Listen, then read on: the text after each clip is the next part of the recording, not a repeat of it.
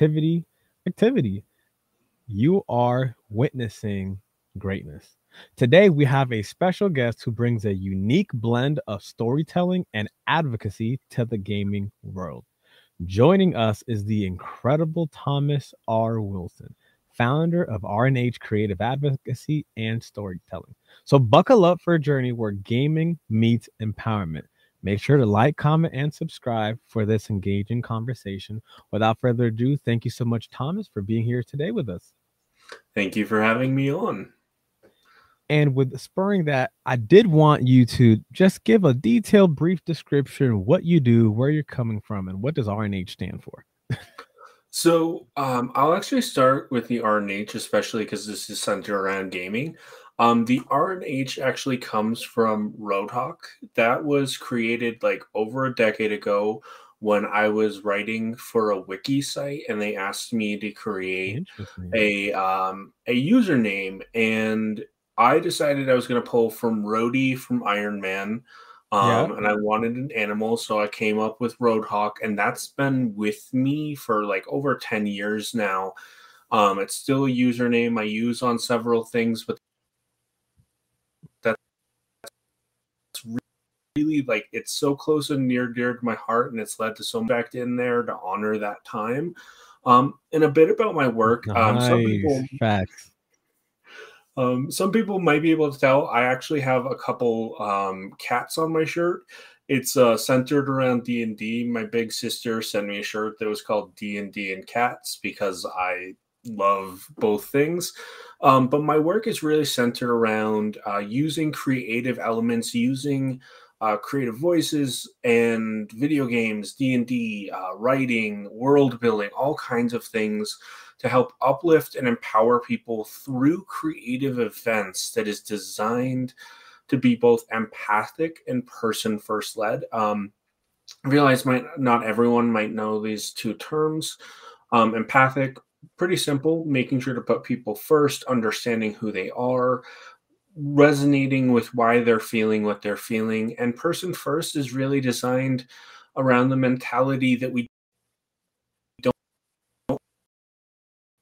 put people after their diagnosis, or first is really about putting the people first always.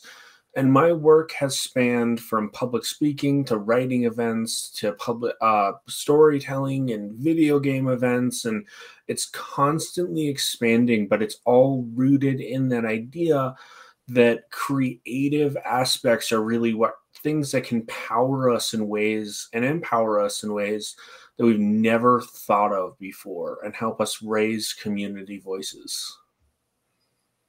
Now, just to clarify, for those that are unaware, you mentioned empathy. So there's items that you're empathetic towards, and I don't know if you mentioned it, but did you mention diagnoses or anything relating to that? So that way those that are listening can understand what they're being empathetic towards. Definitely. So it can be a world of diagnosis. It can be a world of self-diagnosis, as well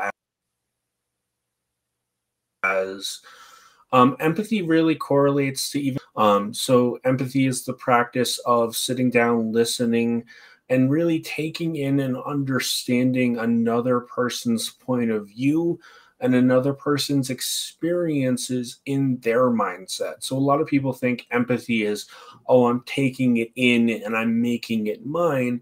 My mindset is really, we're taking it in and honoring it in that individual, honoring the emotion, the pain, the happiness, whatever it is, emotionally, mentally, or throughout the day. And it can even apply to situations where someone feels down, or like if a boss has yelled at you.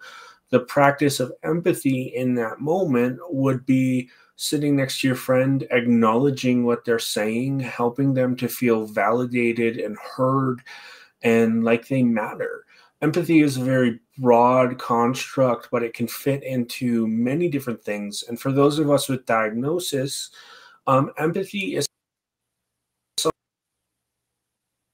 something that helps us to better understand. When they think of neurodiversity, which is part of the community I work with, that people in that community can't empathize. That is not true. people with autism and other diagnoses often are so intensely like feeling that empathy so strongly Mhm. that it actually fritzes out some of their ability to process other emotions. It's a very quick way to explain it, some very complex topics. But I did want to get in there that many people in the neurodiverse community do have and distribute that empathy aspect. Okay, perfect. So with that said, how did an empathetic individual who is neurodiverse get into D&D? What happened? How did you get into this world? Definitely. And just in case someone doesn't know D&D, the quick acronym or whatever quick thing it is, it is Dungeons. When I was in my mid-20s, I really wish I had gotten into it sooner. I had a new friend who I was working alongside. She asked me to come play with them. That was, I think it was about 24. And since then, I've been doing events since before that, but getting into D&D for my work, it's really, this game is such a brilliant creative emphasis of problem solving, self advocacy, public speaking, and so many other real life skills. So when I took it into my work and started applying it, what I noticed was you can run the gamut of real life scenarios. You can use it to practice empathy. You can use it to help people with math skills. And I mentioned public speaking. A lot of people don't realize a lot of D&D has a real world public speaking. You have to be comfortable making decisions and kind of improving the communication skills that human beings need. And it really started for me. I was working for an organization called the Autism Community. Professionally running this. I Mhm. had been doing it for my day job, but I pitched it to the autism store. And that was really the bulk of it for my business, was running to see if this program could work. And just a little bit of clarification, I opened my business in 2021, but as stated in my description, I've been doing events for over 11 years, D&D being a part of it. Right. But the reason I'm bringing up my business is the aspect that after signing on with the autism store, there was such a big growth industry within this world of using D&D to help with the neurodiverse community, mental health community, underserved communities, that it's actually grown. I did some math last year. My business has grown about 800%. Still very small, Yeesh. but it's so much of it is D&D oriented. That's I've small? done, it's still very small. There's a lot of things left to do,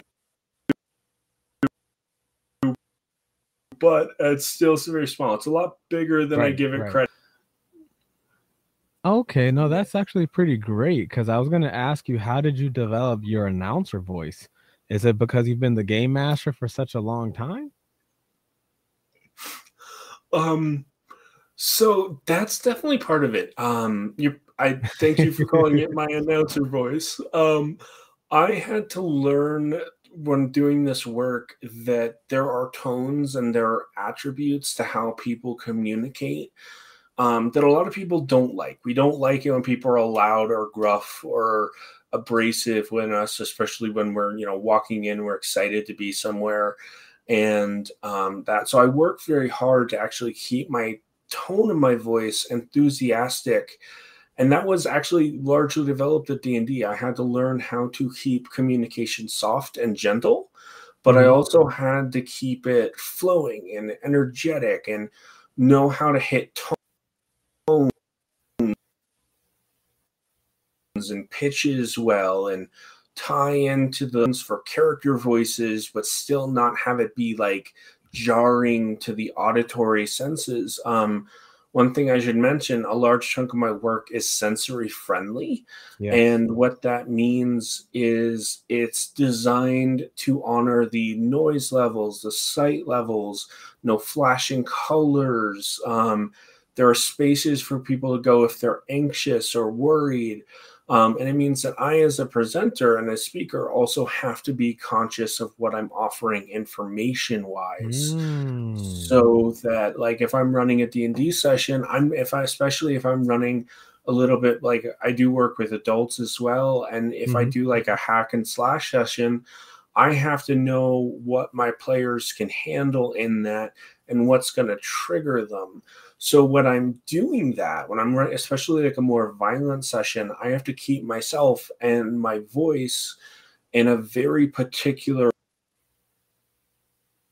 realm of calm and controlled, because for the rest of the session. Wow, that's actually pretty interesting that you have literally the empathy able to decipher and understand your since you're the game master, what would you call the people that are participating? Your constituents or I game always like to participants? call them players. Players. Players. Yeah.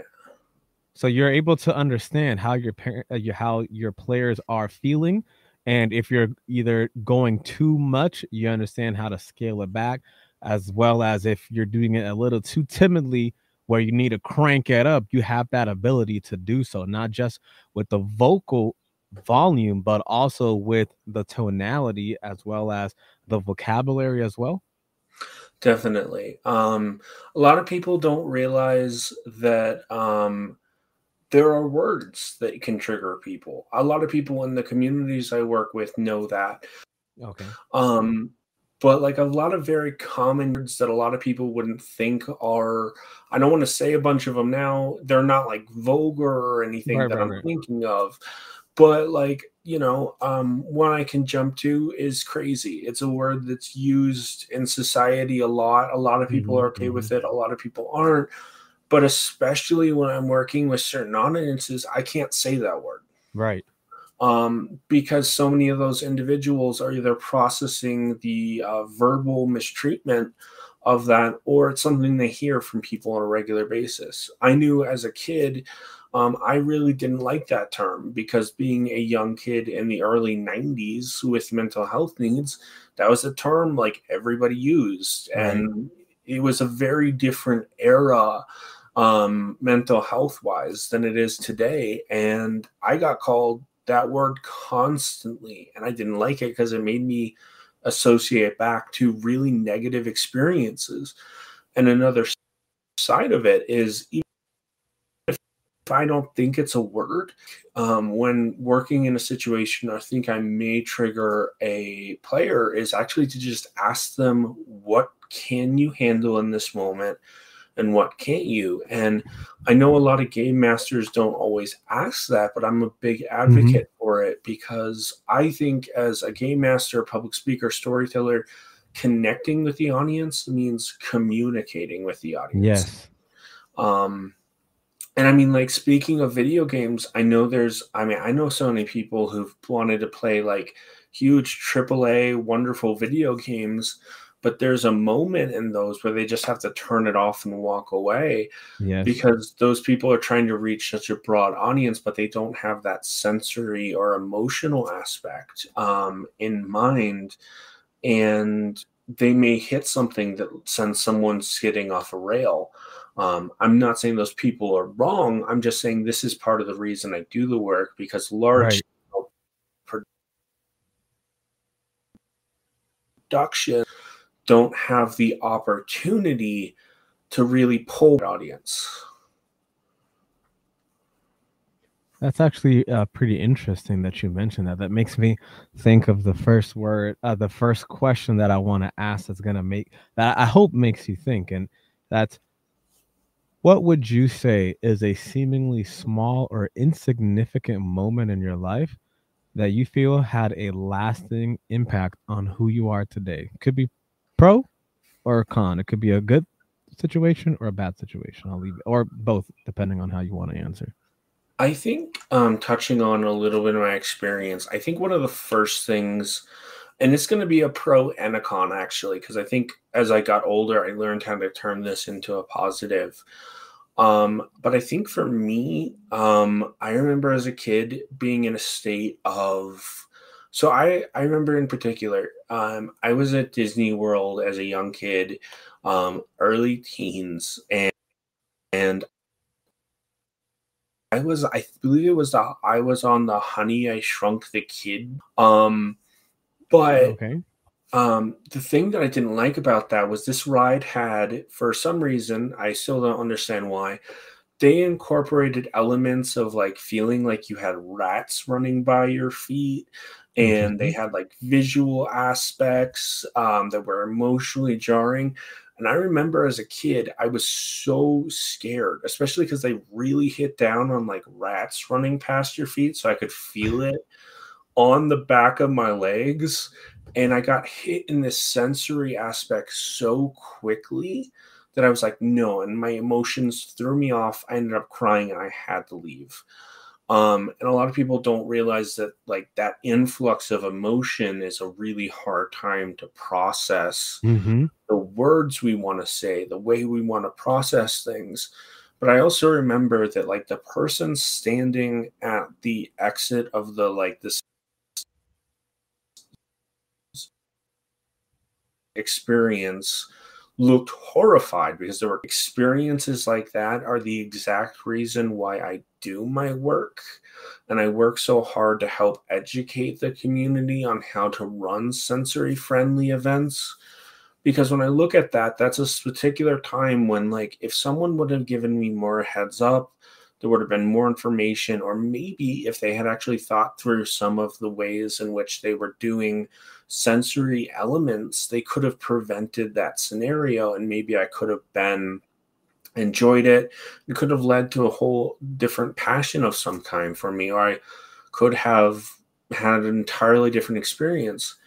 And now I kind of view it as a positive because it was a driving force in me really nailing down that this is a very niche work, but it's such an important work that I do.